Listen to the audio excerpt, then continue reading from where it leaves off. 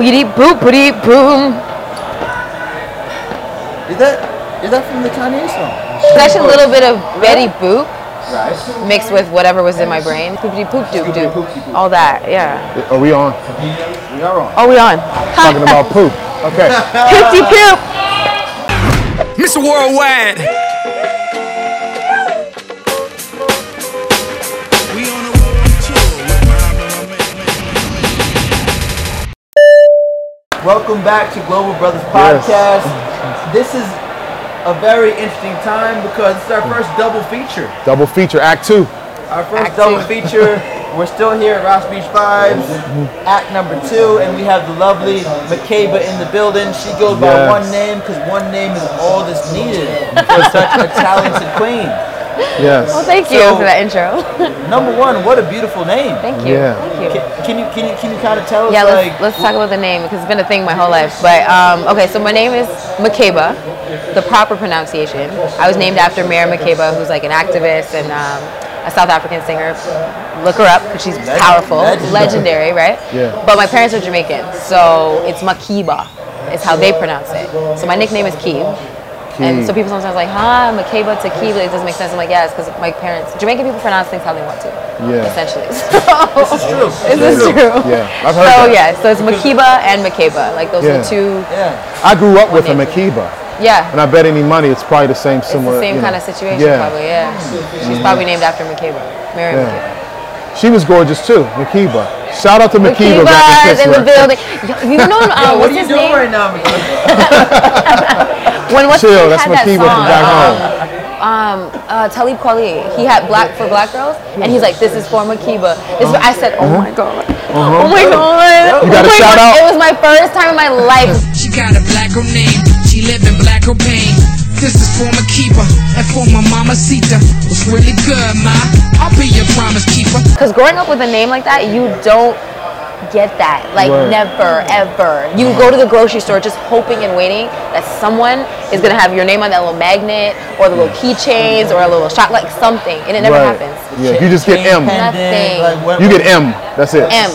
And when I was younger, I was in French immersion, and like my parents, like there was never, I was the only black kid in my class, and every time we have a new student, I'd be like, please let her name be Makeba, please let her name be Makeba, but she's like Asian, she's white, like it didn't click to me even that this Nobody's Asian gonna girl have will that never name. have your name, or she's gonna be another Sarah Q, Sarah A, Sarah D, like, but it's just funny how Where like did you grow up?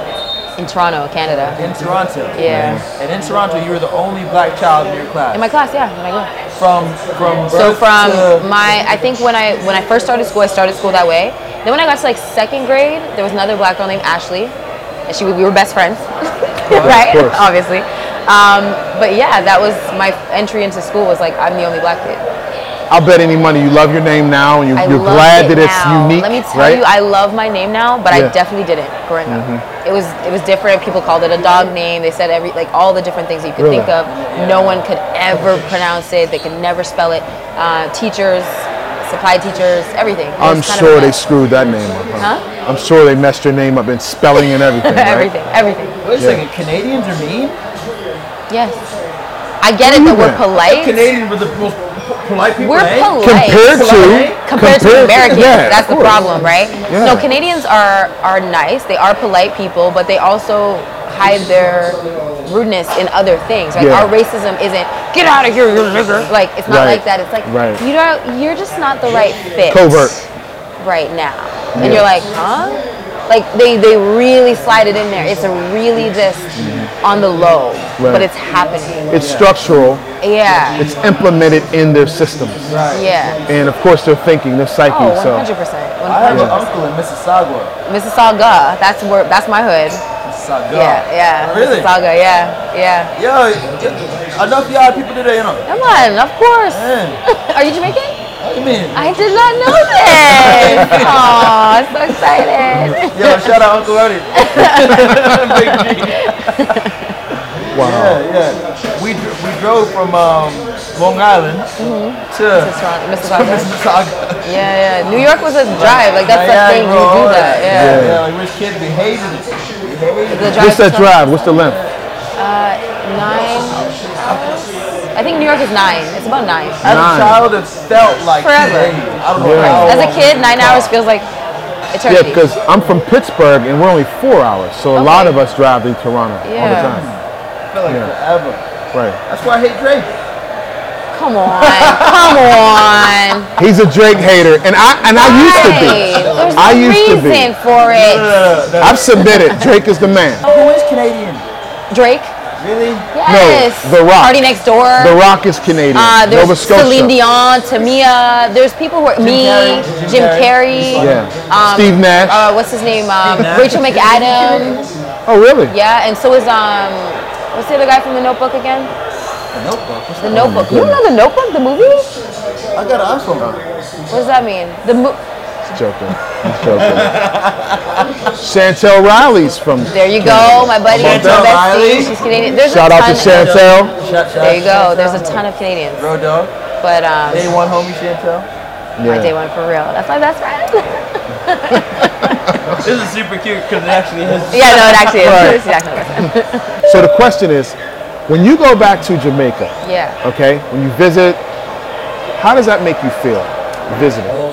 Number one, like the second I get off the plane, Yeah. the smell in the air, woo, you just are like, oh, like it's relief. I don't We've even heard know. this before. Oh, really? Shout out to Lane Redmond. Did we hear this before? How do you feel when you go to, when you went to Barbados? How did you? It's an amazing feeling, man. It's just. I think automatically it's the smell.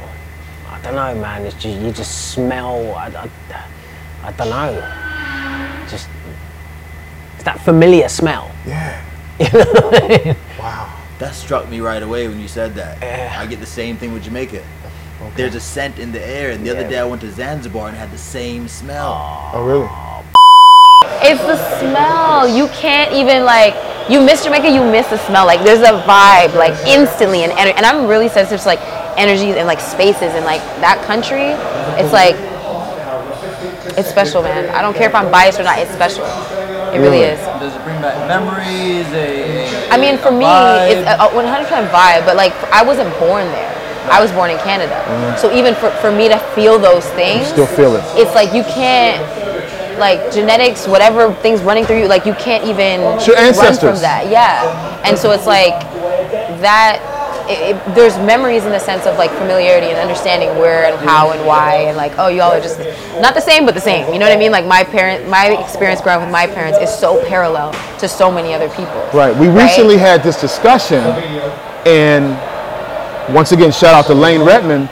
You went to Tanzania, Kenya, Zanzibar, and had the same feeling about Jamaica. What's funny about that? It's not unique to just place that you have been told things about. Right. You can also be somewhere for the first time again. So I 125% agree with that because that's how I felt in West Africa.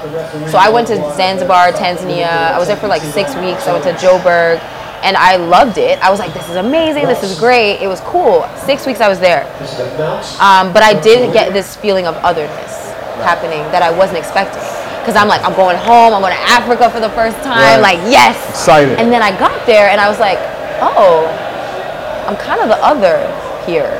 I'm experiencing this otherness. And I think I found myself comparing it to Jamaica a lot. And there was a lot of things that weren't similar or a lot of things that I was expecting to be a bit more similar. Obviously there were similarities, right? But it was really a feeling of not fully kind of connecting, but feeling apart, but not the same. So then now when I went to West Africa, oh my gosh. It hit you. Goosebumps, tears. Like Ghana, Nigeria, we did both of them, like a week in both, and it was just like that whole trip changed the trajectory of my entire life since then. Like it's not like in every aspect, and like I think people were asking me like, oh, you do DNA tests, see where you're from, right? Yeah. I'm kind of funny with that because I'm like a conspiracy theorist, so at the end of the day I'm like, I don't need to give them any more of my DNA than they already have. So keep going. And at the end of the day, You're just gonna tell me I'm from somewhere that was a part of the slave trade. I will never know what tribe I'm from.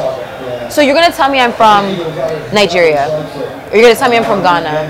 You're gonna tell me I'm from Congo. But when I get there, then what? I don't know if I'm Yoruba. I don't know if I'm Igbo. I don't know if I'm Benin. I don't know.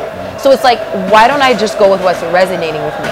So it's like like I said, I was in South Africa. I was in Tanzania. I was in there for 6 weeks. I never felt what I felt like I felt when I was in Niger and when I was in Ghana. That was a different level. Like I was like, whoa, what is this? And so for me, it's like, I think it's important to know where you come from. But at this stage, when we're a part of the diaspora, like the African diaspora and the slave trade and stuff, like we kind of almost have to just like try to reconnect, but also keep it moving. Like, and not get stuck on this, like, we don't know where we come from, like specifics, and like trying to sometimes figure that out. Because even like for Chantel, she did the test and it was like, you're 26% Nigerian. And then months later it changed to Congolese. So it's like, what are they doing with this information? It's being updated, right? It's in the system. So I think for a lot of people it's cool and you can see this thing, but when it changes, so you go from being Nigerian to Congolese, those cultures are very different. Yeah. Right? Like where do you... It's trendy to say that, oh, you have done ancestry. That's it. And I know where I'm from, but you're like, what then? Because you're still left not knowing what tribe. You're still left not knowing, like, it's... So for me, it's like, do what resonates with you, right? Learn, understand. I still think your history is important. Understand where you come from and start to build new traditions and evolutions of how you're gonna live and practice things, right? I'm gonna send you a clip because I keep shouting out. We've had this conversation before. Yeah. You're verbatim saying some of the things that you've said and some of our recent guests have said. It's amazing.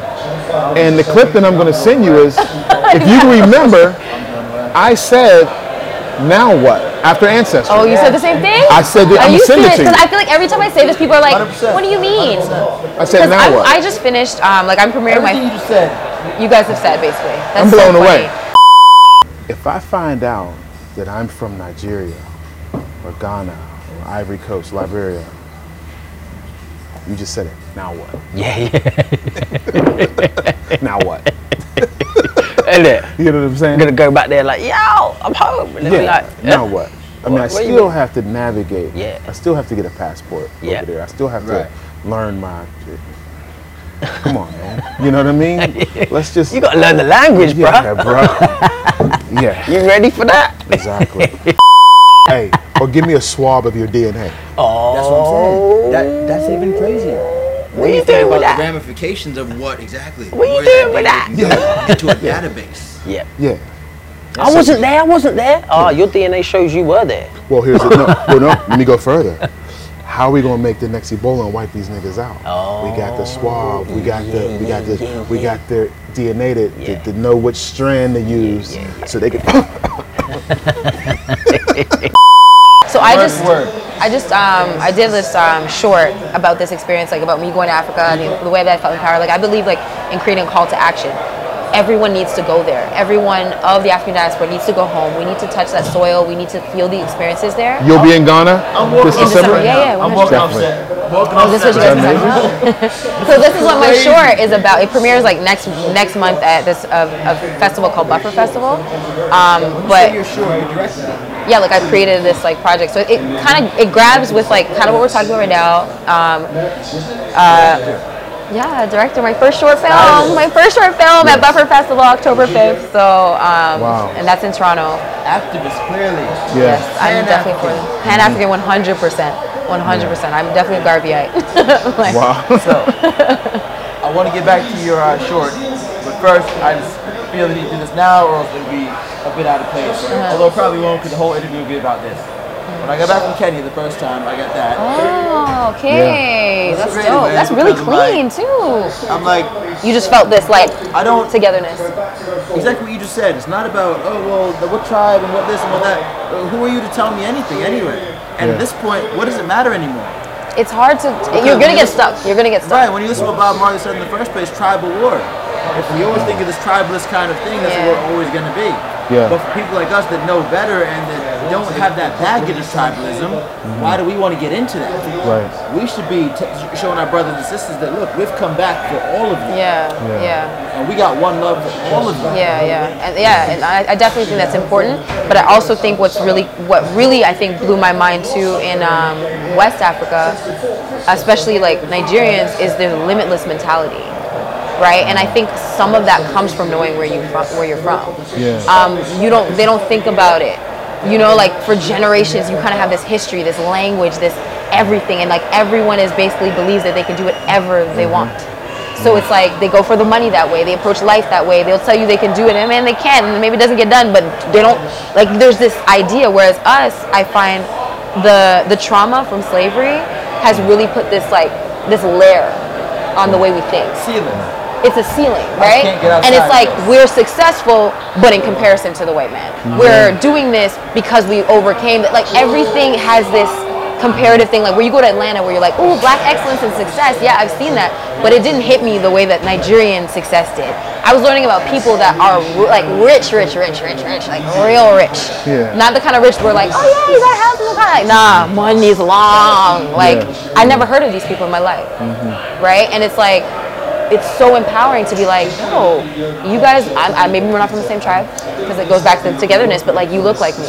Yeah. And it's like you guys don't have that same limitations, even though the reason for my limitations is because of the way I look. Yeah. You know what I mean? It's like you look like me, you're limitless, you're killing it, but the whole reason for a lot of my oppression is just because of the way that I look. You know, it's interesting you say that because I was thinking as you were talking how much sense it makes when we say our wealth is our health and our wealth is our state of mind. Yeah. When she talked about that ceiling and us thinking that our success is based on European imperialism or Eurocentric values, the word bougie is basically how close we are to white. Yes, 100%. You know, I told my wife one time, I said, you realize that bougie, when we say bougie is like a latte or eating hummus kale or eating kale or yeah. asparagus, it's not bougie.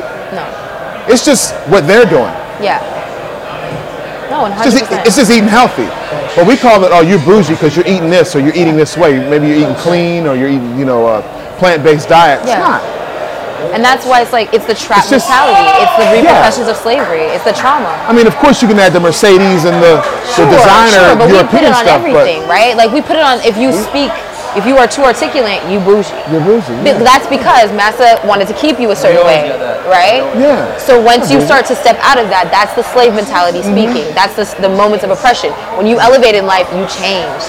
You did this. You becoming that. It's like we have been programmed to keep ourselves oppressed and keep each other that way. Because to me, colonizers, all this stuff, it's like, let's just do this to them and they'll do it for themselves right now. Right. That's why with the xenophobia in South Africa, there's no white people burning in the streets. It's black people burning black people doing their work. Zimbabwe. They understand the psychology, and it's been long lasting and generational. It's like, we don't realize it's generational. So we keep thinking like, stop making these excuses, stop talking about the white man keeping you down, stop whatever. I 100% believe in going against the oppression that has been created, but only way you can actually do that is to understand it first a little bit. You need to even understand it's there. You can't fix something if you don't even know you're traumatized from it. You know you're blowing this guy away, right?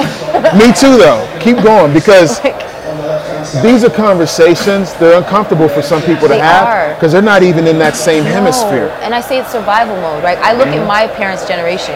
Their survival mode. It's now my generation's job to get out of survival mode. We need to focus on healing from trauma and so that we can actually make the real progress. Yeah. Right? Because we can't work. That's why we don't work together. It's the trauma. Michaela, people tell me to chill. People tell me to chill, but I can't stop. Don't. Why? If you think about anybody great, did they chill? Did Martin Luther King chill? Not at all. Did Einstein chill? People, when you want to do something great, there's a level of insanity that comes with it that most people will never understand. So it's like you can't really chill. All right, we need to talk about your dance or your hair styling. No, keep going. Wow, man. Yo. She's that. Regulators! Hold up! Regulators! But no, there's a lot inside of you that I see as far as confidence, resiliency. But you have to have a certain heightened self-concept and knowledge of the world Self-awareness. to be that. You know? Which is why people need to travel. Right. 100%. I think people need to travel. People need to travel. You need to travel. You need to travel. Now. Yesterday, like, I literally just posted this morning, actually. I was like, you know, what, like, majority of what the people have told you about the world is a lie. You need to get out of your house, get out of your city, get out of your neighborhood, like, get out of your country, because it's like, you will never know and understand that, like, what it is that we, especially black people, and that's why the book is so My important. block in South Central, in New York, in Is Brooklyn, life, is the world. I don't own this block. It's not my block. I can't protect it and hold it down. It's not mine? Yeah. Yeah. I mean, you just It's not my spot. Yeah. no. You know what I used to tell people from where I'm from? You know, with eminent domain, or they don't even need that. They'll clear out your whole hood and put a Walmart up. Well, Not this is sure. the thing. Oh, hold on. This brings a whole nother topic now. Gentrification, Yes. which I have. Okay, this is the thing. Gentrification is not bad, right? What's bad is that the colonizers, white people, unfortunately, as we say it, not all white people, I get it, you guys are all the same, but you know what I mean. They come back and buy our neighborhoods. We don't go back, right? If we're going back and buying the block, it's okay. We need to gentrificate our own. It's just cleaning up. But we need to clean up because we care, not. But we leave. We leave. Get the hell up out of here. I ain't going back to that neighborhood. And then what happens? It becomes. It's not like Inglewood. It's like Highwood. You know. Let's make it this. Let me tell you what somebody told me this summer. Shout out to Keith Reed, my moderator for Going Global this summer in my hometown. We were talking about gentrification. We went to lunch after the book signing this summer. I think I might have told you this. And I'm pushing back on gentrification a little, even though I know that we can, quote unquote, or for lack of better words, gentrificate our own. Yeah. Right? Because all it means is improvements. Yeah. That's what the word means. Like right? generally speaking, yeah. Exactly. But he said, and he's in real estate. He's in real estate. He said, you know, Heath, how many drug dealers and how many college goers did you know growing up? I said, a lot. He goes, how many renters did you know? I said, well, a lot. He goes, all these years of riding around with the shoes and the clothes and he goes, nobody thought about us. Now people are coming in and buying it and we're mad. Yeah, but And I was like, ugh, you're right. No. You know why I don't think that's fair? Again, I think it's unfair to look at a group of people who've been specifically targeted, brainwashed to not think about buying. Also put in a place where home ownership and property, like, what is that? You're literally just trying to pay your rent. So it's like, these people have set these neighborhoods up for this. He was talking right? about the people who could have. For instance, The you drug mentioned dealers? No. You mentioned people that left. Yeah, but they're in survival mode. That's what I'm saying. Those That's true. generations are trying to, Yeah. when they're seeing people getting shot on the corner, when they don't feel safe for their children to go to school, all they're thinking is, not prime I property. need to survive. This Yeah. is not prime property. It's not prime It needs to property. be a bigger True. picture thing. Sometimes you need to leave. But my point is coming back. Like, you might need to get out, build those businesses somewhere else, invest, but you need to come back, right? Like, that's, I think, the biggest thing. The funny thing is about leaving, where do people go? White neighborhoods. Yeah. Yeah, because we're told that white is right. If you Where think do about... people go? What do they want to be? What do they want to live like? Who do they want to be around? They want to be bougie, quote Who do unquote. they want to be around? Yeah, Where do they- they feel safe? White neighborhoods, apparently. Where do we feel safe when we make it? We don't feel safe around our own anymore. When Right. we make it, we feel safe around Because you others. feel targeted and you're afraid because you are in a place that has been conditioned. It's literally a prison. Yeah. So when you get out of prison, of course you're like, let me get out. Or like and a let me- reservation. Like a reservation. But this Yeah. prison, man, that's like, you Yeah. know what I mean? It's Yeah. the only difference is they're What I not say, showing brother. you the What I say, bars. brother. Like they're just not showing you the bars. What I Like say. the outfits, everything. It's still a prison. Even the outfits. We were just talking about food stamps and like the fact that because in Canada we don't have food Rationing, stamps, right? exactly. The rationing, but like why you can only get certain types of food, right? Yes. That is murder. What do they call that in jail? Non-perishable items, right? Commissary. A commissary. And on your commissary, you can only get certain things on your commissary. So even in that, because when it comes to like the health and stuff, I'm a big advocate on that, and I think that's also a big issue within our healthy food in your commissary. Well, this is my point. So even in poor communities, right, you're having people who don't have access to healthy food. Right. If they do, you think it's this expensive thing, whatever. When realistically, healthy food should be the cheapest. It's vegetables and fruits, and like we should understand that. So you're living on what Processed. dinner, processed food. Yeah, do you know what that does to your mind? You are not thinking about buying back the block. No. You're barely thinking about your schoolwork that day because your diet is shit. The sugar is poison. That's true. You're drinking Kool-Aid every day. Every day. I remember as a kid, like opening up the fridge. What do? Get a cup of juice. What is that doing to your mental High health? fructose corn syrup. On top of the fact that you're literally from the outside being fed all this crap. And then even we're taught to love the Kool-Aid. Love it. Like, Identify it's for with us. it. That's our culture. Right, that's black people. Oh, guess what? Eating shit food, that's our culture. Yeah, Like, and the American dream is looking like you have money. Looking looking. Okay. Looking like you- Did you ever that's see it. that clip where it talked about I got one more Kool-Aid. One more Kool-Aid comment. This comedian was like, yo, I like the Kool-Aid man, 'cause at least he says what he stands for. And not only is he a jug of Kool-Aid, he's fat. he carries a jug of Kool-Aid. Wow, yeah. Send me that clip. That's He's like, hilarious. I'm Kool-Aid with Kool-Aid. That's marketing. I was like, I didn't know she had a jug of Kool-Aid in his hand. He Yeah. does have a jug of Kool-Aid. Yeah, and my name is Kool-Aid. Man. That's crazy. No, it is. That's why I say I'm a conspiracy theorist, guys. I don't care what anybody wants to say. But you're not a conspiracy theorist. I just think I am, but You're not. what I think is what I think the issue is the connotation attached to that. A conspiracy just believe is that a few people were sitting in a room and made a plan and executed it. Is that not how the world operates? Definitely. Is that not what history has shown us over and over? Was the slave trade an accident? No, it was a conspiracy. Countries conspired, worked together to create something, and that's what a conspiracy is. But people are taught to not think that. One, it makes you think different. When you believe that conspiracies are Yeah. possible, you start to also look at the world a little bit differently. Yeah. It's harder to control people with that's the case. They made it a negative connotation. A negative thing. It's Yeah. I'm sorry. Oh, yeah, go ahead. Well, I like to say that you're peeping game. Keeping game. Your peeping game mean like you're. Okay, in Jamaica we say you're overstand. Yeah, man. Yeah. You know, understand until you're overstanding. Yeah. Yeah, like, oh right, I get that. Yeah. We're playing chess, not checkers. Moves Yeah. ahead. I wanna get somebody that you had mentioned about Black America, Yeah. but and how we're conditioned to say that white is right, and gentrification. That's where it was. Gentrification in America in black neighborhoods. Look at what's going on about gentrification in Africa. What we call the rogue lion syndrome, which is the Asians buying up Africa. Well, that's the Caribbean too. And That's then- everywhere. And really. well, yeah. Yeah. And then pretty much we sit back and complain about it, saying, "Oh, look what China's doing." What are you doing? That's why again, everyone What are needs you to go doing? back to these spaces and invest. Like, If you have the ability and the knowledge to do something, do something. but that's the problem. Not enough people do. And I think ability and knowledge doesn't just mean you have a degree.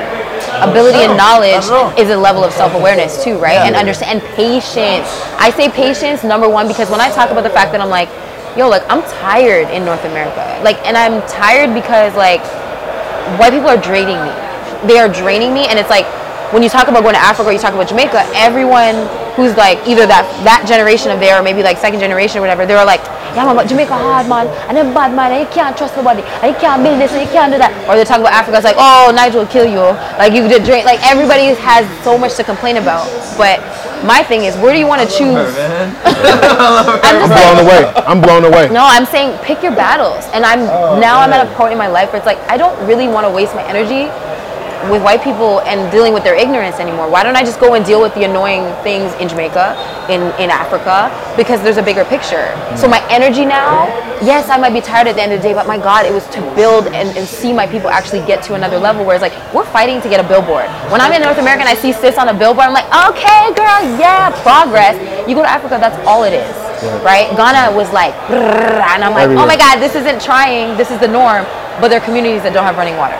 I think we spent too much time trying to convince white people To take us in, it's like of our plight, of our experience, our and- value, Yeah, our value, and trying to get a seat at their table. always. What type of sense does that make? None. Because the ones that get to that table had to give up something, and they're double standards and they're overly scrutinized at their table. Yeah. So I mean, it's like being in the belly of the slave ship. Yeah. What do you, okay. Toronto, Pittsburgh, what do you guys think about buying back our neighborhoods and what North American black people are talking about? Buying back stuff. Yeah. Wasn't ever yours in the first place. What are you buying I back? think I totally understand that. I think this is where I'm kind of like an in-between. So when I was in Ghana, we were having this conversation. Everyone's like, a lot of people in Ghana are very much like, come home, right? Not just the government, like the actual people believe that. And we had this conversation where, you know, we look up to Martin Luther King, we look up to these leaders, and he says, what at that time, the impact that he had, why didn't he tell people to come home? He came to Ghana, he met with the presidents, he's been there. Why didn't he tell everyone to come home at that time, years ago? I think the issue is, one, it goes back to the trauma, right? When you have a community of people who are in that state, who have been beaten down, they can't even identify with being African. So they're going home to what exactly? They don't, like, there's not really something set up for them. Yeah. And again, survival mode, don't know how you're paying your rent, don't know how you're paying your mortgage. These communities now kind of have become ours in a way. So I think it's really hard to just say, as much as I want everyone to like just dip, it's not gonna happen. Yeah. So why not, with the stuff that is ours, right? Try to improve those things, but also still go back to spaces like Africa and build, or the Caribbean and build, so that people can also have these lines that are happening. You know what I mean? Because Asians have Asian communities in America, right? They do, and they have them all over the world. So why should we? Vibrant communities. Vibrant communities, and that's where their power also lies, right? Like they're in like Vancouver, they're in Toronto, they're all over in all these different cities in strong communities and strong pockets. So I think. Do you know why we can't do that? Yet. Asians as a people they're quiet, they're docile, they'll toe the line, stay in your books, do this, they just stand.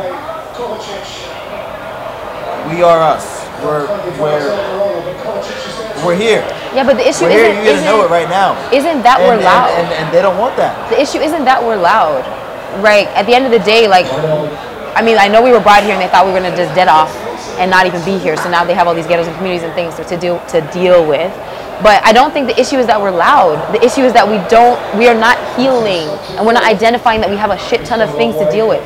When you go to war and you suffer from post-traumatic stress syndrome, there are programs in place. Where is the I Am Black post-traumatic stress syndrome programs to say we're pretending like slavery didn't have huge implications on the way we think and the way we interact? Because throughout slavery, it was about us not working together. If we worked together, they wouldn't have had a chance.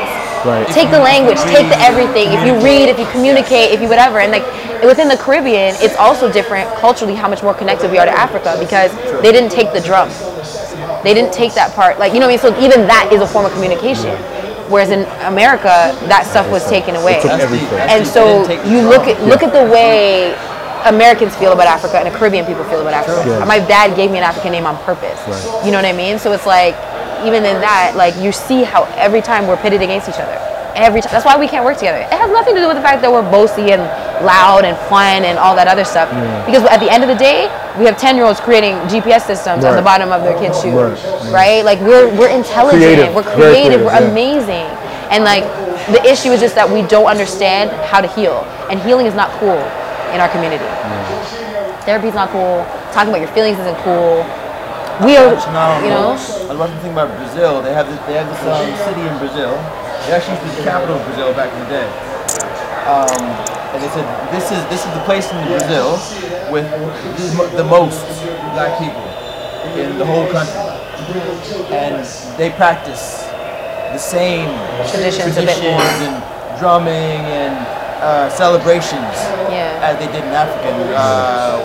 Also the martial arts too. Capoeira. Yeah, and they interviewed one of the most famous singers there, and she was breaking it down, and she said a lot of our stuff is African, but we have a spin on it that's uniquely different because we're so far removed. But we know that everything comes. This from is the origin. In Haiti too. Now, the same.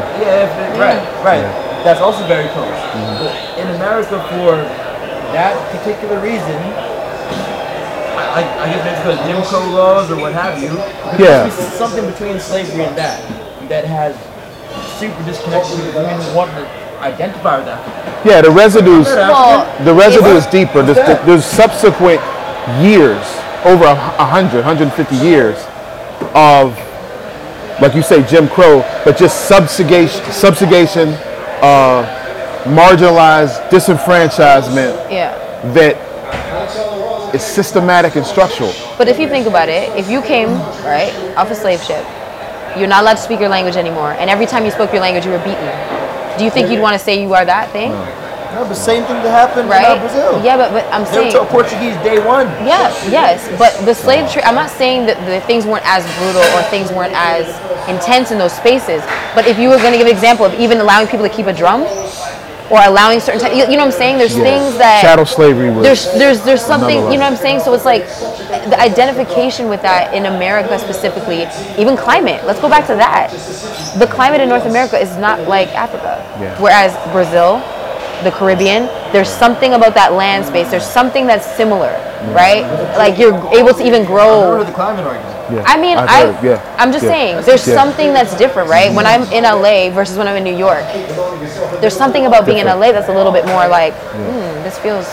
When I'm in Florida, I'm like, ooh, something feels right here. Like New York, the East Coast, and if you look at it, the slave trade in North America wasn't at like California. It's like pretty much, it was almost non-existent, right? They didn't have the same laws, which I also learned that. Well, it more was recently. Mexico back then. That's why. Or the natives, right? And even then, it wasn't. They weren't really allowed to have slaves. Right. They had to hire. They had to adopt them. So they would adopt a little black girl, adopt a little native person, whatever. Like, you know what I mean? To say like, these are my children, and as helpers. You've read Howard Zinn, huh? A People's No. History? No, I didn't read that one. Okay, I'll put you on that after. Yeah, put me on it. Which you're actually saying the book though. No, oh, really? Okay, yeah. You're very knowledgeable about what happened. Yeah. But then you look at the communities there, right? It's not the same. You don't have the same population of black people. You don't have Right. this. Like, it's just different. Yeah. Let me segue.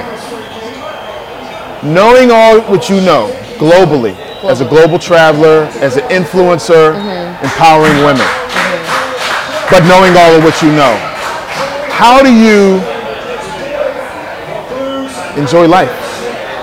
How do I enjoy life? Yeah. Well, I always say that being a carefree black woman is a statement in itself, right? Because it's like all the oppression that you have as a woman, being black, all these different things. It's like, am I gonna just curl up and die in a ball? Am I gonna just not live? Am I not gonna just enter rooms despite the fact that people are gonna stare at me or think different things? I have to just live. I have to live, and I have to live with confidence and own that, right? So it's like, that's really how I enjoy my life, is to say like, I've been put here for a reason. All this other stuff, it's happening, but I still have more power than it. Yeah. And I know that when I changed the way that I saw myself, the world saw me differently. Yeah. Right? Like growing up, you always hear guys like, oh, I don't talk to dark skinned girls, and I don't blah, blah, blah, and I wasn't this and that, all that kind of stuff. But it was like the second I was like, nah, girl, you bomb.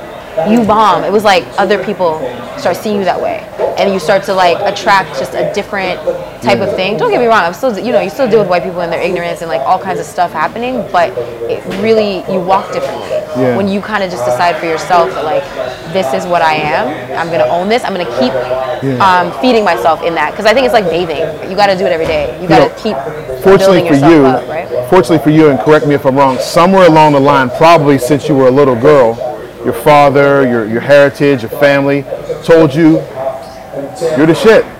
What's funny? You're somebody special. I mean, or how did you get this I think self-concept? what happened was like growing up, like I definitely struggled with like image issues. I struggled with I was like really, really chubby growing up, and I'm dark skinned. My mom's light skinned, all my siblings were light. So I was always the only dark person, and then being the only black kid in my class, all that stuff, my name, like all these things, and then being always in these white spaces. So I was very, very, very insecure. My body type, everything. Like Really? the teacher in like grade 4 was like talking about body types. It's like, okay, and then we have Makiba, who's more on who's a big frame, who's like, you literally are sitting here and singling me out in class and talking about frames and husky and body type, and I was like, Like, so stuff like that happened a lot.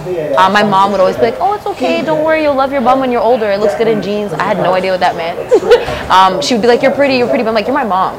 Of course you're saying that. So you have to say that. But it's weird that I actually felt like I had to make like a conscious like sink or swim decision. When did it click though? I'd probably say when I was like probably around like grade 8, the 8th grade, at like 13, 14-ish mark. There was a rapper named Trina, okay? Fatback Sister that came out. She was shout out to Trina. This is like, because like she was a little bit darker than most performers at the time. Looking back at pictures now, I'm like, oh, she wasn't that dark. But at the time, it's like she was a little darker, she was a little thicker, and she was just like, I'm the baddest bitch. Like, she just came out like owning it all. And she had little neck rolls, kind of, and I had the neck rolls. And I was like, you know what? I didn't notice that. I know, but those are things that like people would say things about. Like, you know what I mean? So I'm seeing her little, like she had like this little chubby, and I was like, I'm identified with it. I'm glad I didn't go all the way with like being like, but it gave me this sense of like, you know what? Yeah, I'm owning this, and so it kind of started there. It also church did help for me. Like I had like a really good really good youth leaders at the time, and they would always be like, you're meant to be at the head and not at the tail. My church was very prosperity based, so they would also do that. Like they would always telling you, you're made to be at the head and not the tail. You know, you're made for greatness. You're all those things. So after a while, you start to kind of say like, yeah, you know what? And I got tired of not loving myself. Like I literally was like, I'm tired. Like I have to choose something. Yeah. Do I just want to keep feeling like this, or do I want to try? Like people are saying this, like you're saying I'm meant to be at the head and not the tail. Maybe if I tell myself that in the mirror. Maybe if I whatever. Like I'm a really firm believer in affirmations. Did it confuse you when?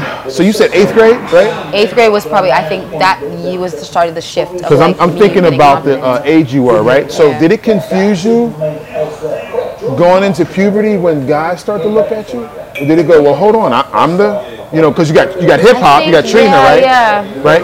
And movies, of course, too. There's tons of movies, Players Club, all that stuff. So shapely girls. Yeah. Did it confuse you as you got older? Like, why am I getting all this attention? I think, because it wasn't like, it didn't feel like it was like, all this attention right away. Like, it was also, I also think sometimes I felt like it was boys being boys. Okay. Right? Like, the Wood, they run, stop the girls out. They were doing that stuff at our school too, right? So I was kind of just like thinking like, oh God, this is just like, and that's probably where like being like a patriarchal society or a misogynistic community where you're almost like, that's just what boys do. That's what they do. You know what I mean? So I didn't really I didn't put too much, I think, emphasis on that part of it.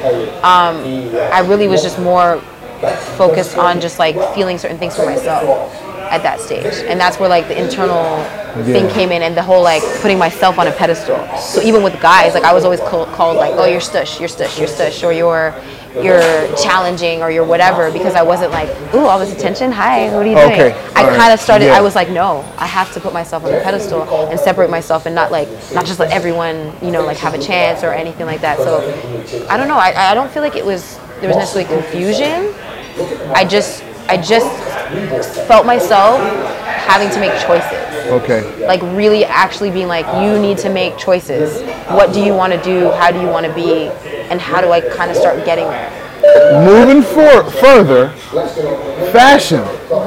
So you went from there to beauty, fashion. It just How morphed. does that segue? So for me, I was always into doing hair. Like I always loved doing hair, like whether for my dolls to doing my own. And what happened was like, so I started doing it as a hustle, right? It was like, okay, I'm gonna braid hair in the stairwell, I'm gonna do whatever. And then it's like the more I was doing it for other people, especially like women, like you see the way they feel after you're done, and they're like, yo. People come in like with this body language and they leave like this. They're like, okay, see you next time. Like they feel so empowered, and like that's like addictive. Like you're like, yo, I can make people feel like that. So it's like, and within our community, hair, like your style is like your therapist. It's like you literally feel like you are reaching so many lives. Just from doing that. So I was in university and I was like, you know what, I want to do this like full time. I went and got my license and everything, and I like became a professional hairstylist. And then I started creating women's content after that because of the conversations that you're constantly having in the chair. talking about, girl, what do you eat? How do you do this? How do I do that? How do I get my hair like this? Da, da, da. I love educating my clients. So it's like, what if I created a platform that was now global, that anybody anywhere could access this information, kind of thing. So that's kind of how all those things sort of work. So how do you start meeting people to kind of put you into a mainstream kind of, listen, you talk to McKay because she's really good at what she does, and It was literally just doing the work and people finding it and just putting myself out there. So whether that's like posting on YouTube, social media, whatever, just literally word of mouth is so powerful. And I really think once you do good work, like you'll always The product too. yeah, like it's gonna come. It's gonna come. So Wow. are you surprised that it's brought you to different places in the world? And oh yeah. When I get It's something as simple as making another woman feel good. Yeah. Like you said in the stairwell, from there to now a global stylist and person that does things on magazines and for movies and film shoots and these kind of things. Like, Yeah, like did you ever see that happening? I think I saw the I always knew I wanted to not just be the mundane day to day. I'm just a hairstylist, cut, go. Like I knew that like the community aspect of it was really important. But when the bigger things came, like I used to see magazines, or I used to see things and be like, I want to do that one day. I want that. You know, you don't always know how, especially when you grow up in certain communities. There's no mentors and paths that are laid out. Yeah. But I just always kind of felt like, you know what? Just follow what feels good. Follow the passion. Follow that like desire, and that's literally how those things have happened. Like everything, because I haven't had like this manager or somebody who's been like shopping me out and inserting me into these situations. Like everything that's happened at this point has been from other people just like finding me for things. So I think Relationships. that's like, relationships and just kind of putting it out there. But That's fantastic. Yeah, relationships is a strong word because you seem like a very confident person. Even after all the, I'm just gonna say traumatic. You did mention the word trauma a couple times, but I don't even see it as just that. I feel like just like experiential things. Like you've been through a lot, and just to come out the other side and with this strength, with this confidence, with this like unabashed, this is me and this is what I'm doing. Right. And nobody's gonna stop that flow. yeah, it's a choice. Yeah. That's great. That's why I say it's a choice, and that's why I'm passionate about people dealing with their trauma, because I think it's hard to make those choices if you don't know you have them. Right. You're just kind of like, you'll never really know that you can choose to be confident because everyone's telling you that you're not the shit. And even if they're not saying it, they're showing you in magazines, they're showing you in another, you know what I mean? They're indirectly saying it. So that's why for me, like even with my platform, like women of color is my passion point. People are like, well, why women of color? Why you want to be so niche? I'm like, because that's my passion point. I know what that feels like to feel like you are shit, like you are not smart, like you are not any of these things. Like I don't want to keep seeing that. Right. We're a sum of our experiences, and that's what can drive somebody. So when there's a lot of people who are therapists who dealt with trauma. 100%. Of course, like in what is it called when you're in AA, you're in alcohol, and you're a sponsor, right? Right. Because you're helping somebody get through what you got through. So you say, well, shoot, what best person? Who best to know? Exactly. Yeah. Because there's a level of understanding, like a true understanding. Yeah, but I see your passion, not that I'm any type of, but I see your passion in a lot of the conversation we had about the diaspora, about us, about our trauma. So many things. Yeah, coming from a place of, It's like cathartic.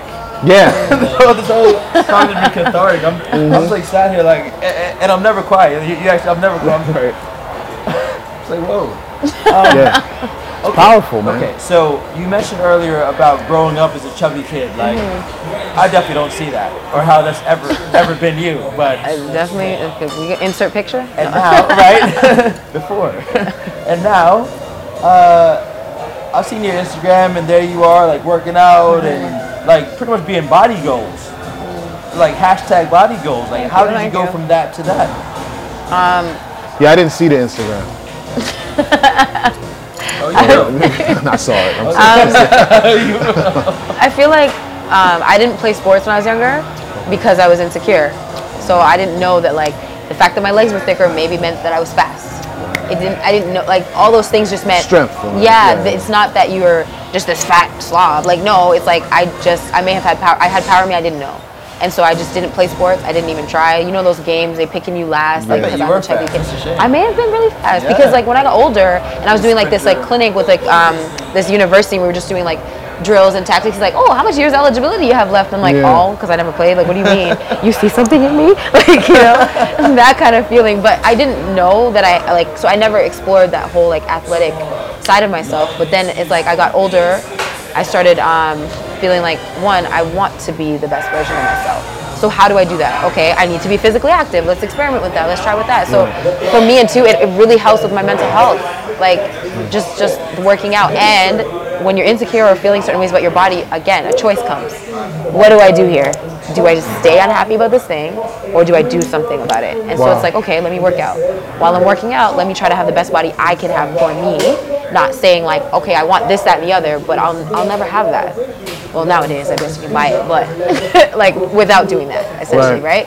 So that was where the fitness thing came in for me. It was like, it helps with my mental health, and it's like, yeah, again, like when you're just gonna complain about it, like what is, like it does nothing for you. Yeah. It really doesn't. So just do something about it. And I'm not the person who's in the gym who's like, I love being here every day. Like, oh my God, I could do, like, no, it is still a struggle.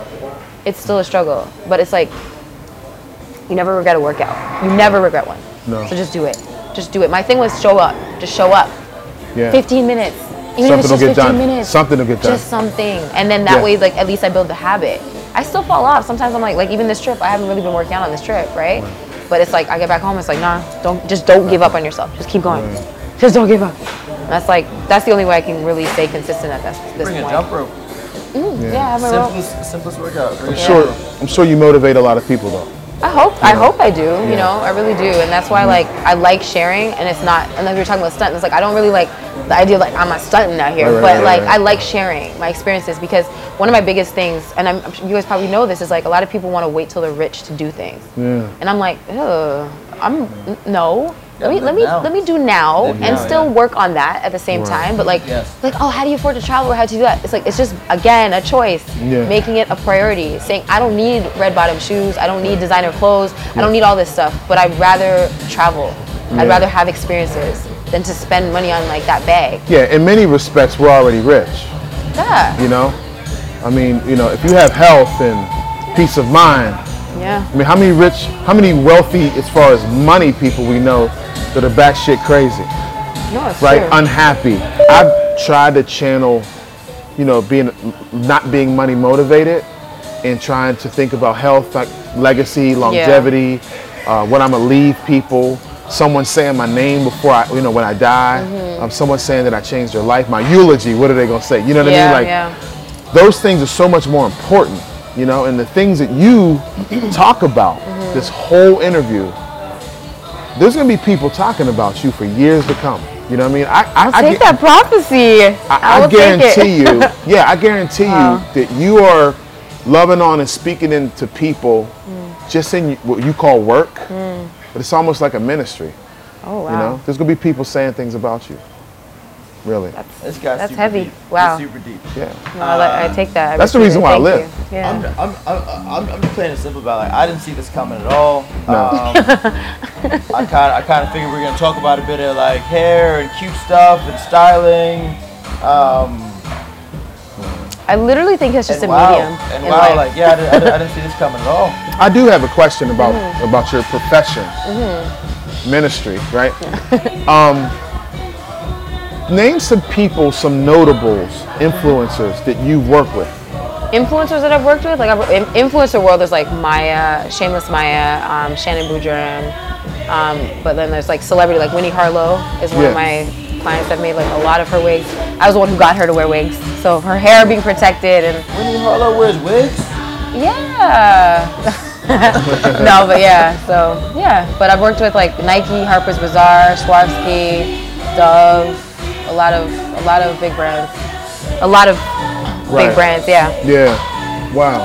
So yeah. That's deep. It's been cool. I mean, you're very accomplished. Thank you. I feel like I have a long way to go, but Yeah. I'm definitely happy about the way my life has been going. You would do a lot in this region. Listen, let me tell you, this trip, I'm like, did I used to come to Dubai for Yes, a year? you do. Ladies, For a year? Does she need to come for a year? Yes, you do. Tell me, I'll come for a year. Yes, you do. Or 6 months maybe. There's definitely a market. Yeah. The thing they say is look east. Look east. Everything is moving this side anyway. Yeah, and the smart money. Smart money. That is so important what you just said. The smart money. The smart money. And all I can do is big Africa up because it's not just in me. Like this is business. Why do you think China's in Africa? That's what I'm saying. It's like we're the That's only ones that don't want to go back to invest because they're like, guys, business. they see the opportunities. Right. So the smart money is gonna be like, yo, this is not just about heritage or where I'm from. This is business. And it's like we're the only ones missing out on this business. Whatever you're doing, Akon said this. He's like, whatever you do, you can do it better in Africa. Yes. The only place in the world right now that people who look like you and me can make a Fortune 500 company in like 5 years. Yeah. Right. Yeah. Yeah. No, It's it's true. I've fact. seen it personally. Yeah. Friends that we know that are killing it right now. Like I'm working on multi-million-dollar ideas right now in Africa. Sure is. I can't wait to be up out of here. Little brothers, we're gonna be over there. Don't worry about it. Definitely. yeah. No, I mean, I love that there's a wave. I love that we're connecting. You know, like this is more than a trend. Like this is an awakening. Right. And I think that's one of the biggest things is how we have to look at it. It's like it's an awakening, not a trend. Let's collectively move together and like move fast. You know, because I think for some people, like, oh, it's cool to be African now, but it wasn't. Because like when I had my name, right, people would be like, ooh, what are you, African? Like they would always say it in a very degrading, negative way. So even though I didn't grow up with Even parents, our own people. yeah, oh, that's who said it. Especially. That's who said it, right? It's our own people who be like, ew, are you African? So I grew up feeling. People always call me like super black. Yeah. I'm like, what? And it's always something negative about that, right? Being that dark. So that's that. So I grew up feeling like exactly how a lot of people who grew up who were either born in Africa with African parents felt. Because I'm like, yo, it wasn't cool. Everyone was made me. I was in that boat right with y'all because no one, like everyone heard my name and be like, ugh. You know? So there's an awakening happening. This conversation happening right now. The fact that it's even happened today. Yeah. Is that amazing? It's so amazing. Yeah. And that's what it's been for the last while. I just feel like I've made some choices in the last 6 months that have just like I said, changed the trajectory of my life. And this keeps happening. Yeah. So it's gonna be massive. Yeah, this here is a moment, and because we're in it, you know. Remember, Maya Angelou said, "I'm the hopes and the dreams of the slave." Right, right. Evoking Mama Maya. Yeah, and Yes. Preach. and the reason why I say that is because almost every day, and it used to be every day, but almost every day, Still I think, I rise. yes. Still I rise. And, well, I'll give you the whole last 2 bars. Giving the gifts that my ancestors gave, I am the hopes and the dreams of the slave. Yeah. If you think about us, or you think about Barack, or you think about anybody, you think about Chantel Riley, right? On Broadway. Wasn't allowed on Broadway years ago, right? Really? But if you think about the slave, Except for like the dude shucking and jiving. Yeah. well, no, Oh, yeah. some of those guys were white with black White, voices. black face. Yeah. Even, yeah. But if you go way back to 17 whatever, or 16 whatever, 16, 19, right? You go back, they couldn't fathom you or us. Yeah. They couldn't fathom this. That's why they say we're ancestors' wildest dreams. Right? Wildest dreams. I also think we're a secret Definitely. weapon. Ooh. I say we're a secret weapon because Say more about that. we were brought here as cattle. They're like, we're gonna build and they're gonna die off. There's no way those people are gonna survive. Right. Meanwhile, back at the ranch, us of the African diaspora, we came and learned their ways. We came and went to their school, like all this stuff. So it's like now, if we just connect, we're a secret Unstoppable. weapon. You didn't realize what you just did. Yeah. Because we kept, no matter what, we kept coming against the odds, right? Yeah. Still being educated, still being millionaires, still building, still doing all this stuff. Yeah. And now when we take that stuff back, it's a wrap. We're a secret weapon. They didn't know. That's all that we're missing when we take it back. Each other. We're missing each other. We are the missing link in each other's progress. Like, Amazing. yeah. Wow. So really talking to you and having you on Global Brothers Podcast. Amazing. Thank you for so having me. much for your insight. Yes. It is a breath of fresh air. It is. Thanks. A breath of fresh air. to hear I'm someone- definitely enlightened. I like hearing things like that come out of other people's mouths. I mean, we talk a Yeah. lot, we hear it on TV, but we just want so many more people You think we're the to think that conspiracy theorists and way. everyone else is like. No. Oh, you guys always think, yeah. It's kind of like other universe. It's like, Yeah. things get over here on the plantation. Man. Yeah. We're No, like, no, leave the plantation. Come join us. Right. I hear you. Well, man. their ice isn't colder than ours, and we got to stop thinking that. Yeah. Their ice is so much colder. You know. Oh man, ice. Even that topic of the whole immigration thing going on right now. You know what? That's another. That's a whole nother joy. Ooh, because that whole immigration situation in general, when it comes to white people, really upsets me. Y'all went everywhere as illegal aliens, Exactly. as terrorists actually, Terrorists. and then said, by the Conquerors. way, we created passports and papers and documents. So, Makeba, we've had so much fun having you here on Global Brothers Thank you. Podcast. Thank Your you for having presence me. has been a present. Yes. We've learned so much and been enlightened by your spirit. Thank Thanks. And You like blew we us always- away. Completely blew us away. Thank you, guys. And like we always say, live global and prosper. Peace. Amen. Mr. Worldwide. Hey, little known fact, found out the other day, I was in a random bank in Mall of Emirates, and I met a guy named Brother. I'm like looking at him, I'm like, family, what's up, man? Like, hey, what's up, man? I'm like, let me guess, Kofi, right? He's like, no, Kwabena or something like that, yeah, which means he was born on such and such a day. And he's like, and then he thought that I said my name was Kofi. I said, let me guess, it's Kofi. So he's like, oh, hey, Kofi. Oh wow. So he's like, so Friday, huh? The I'm connection. like, You're like, oh. okay, so I went along with it for a while. Then he kept calling me Kofi. I'm like, all right, I guess my name's Kofi. Did you look up what day of the week you were born? So then I called my mom, like, Mom, what day of the week was I born? I never even thought about it. See? Yeah. That's so crazy about having that mentality. We don't even think about the depth of what a name can mean. Or Yeah. the time, or the anything. Like, And in Africa, that's such a special your thing name is for so them. important. Yes. love So it. figured I was born on Saturday. My Ghanaian name is Kwame. Oh. Wow. So I gotta check and see where I was born, what day I was born. I don't know. happy now. I was like, wow.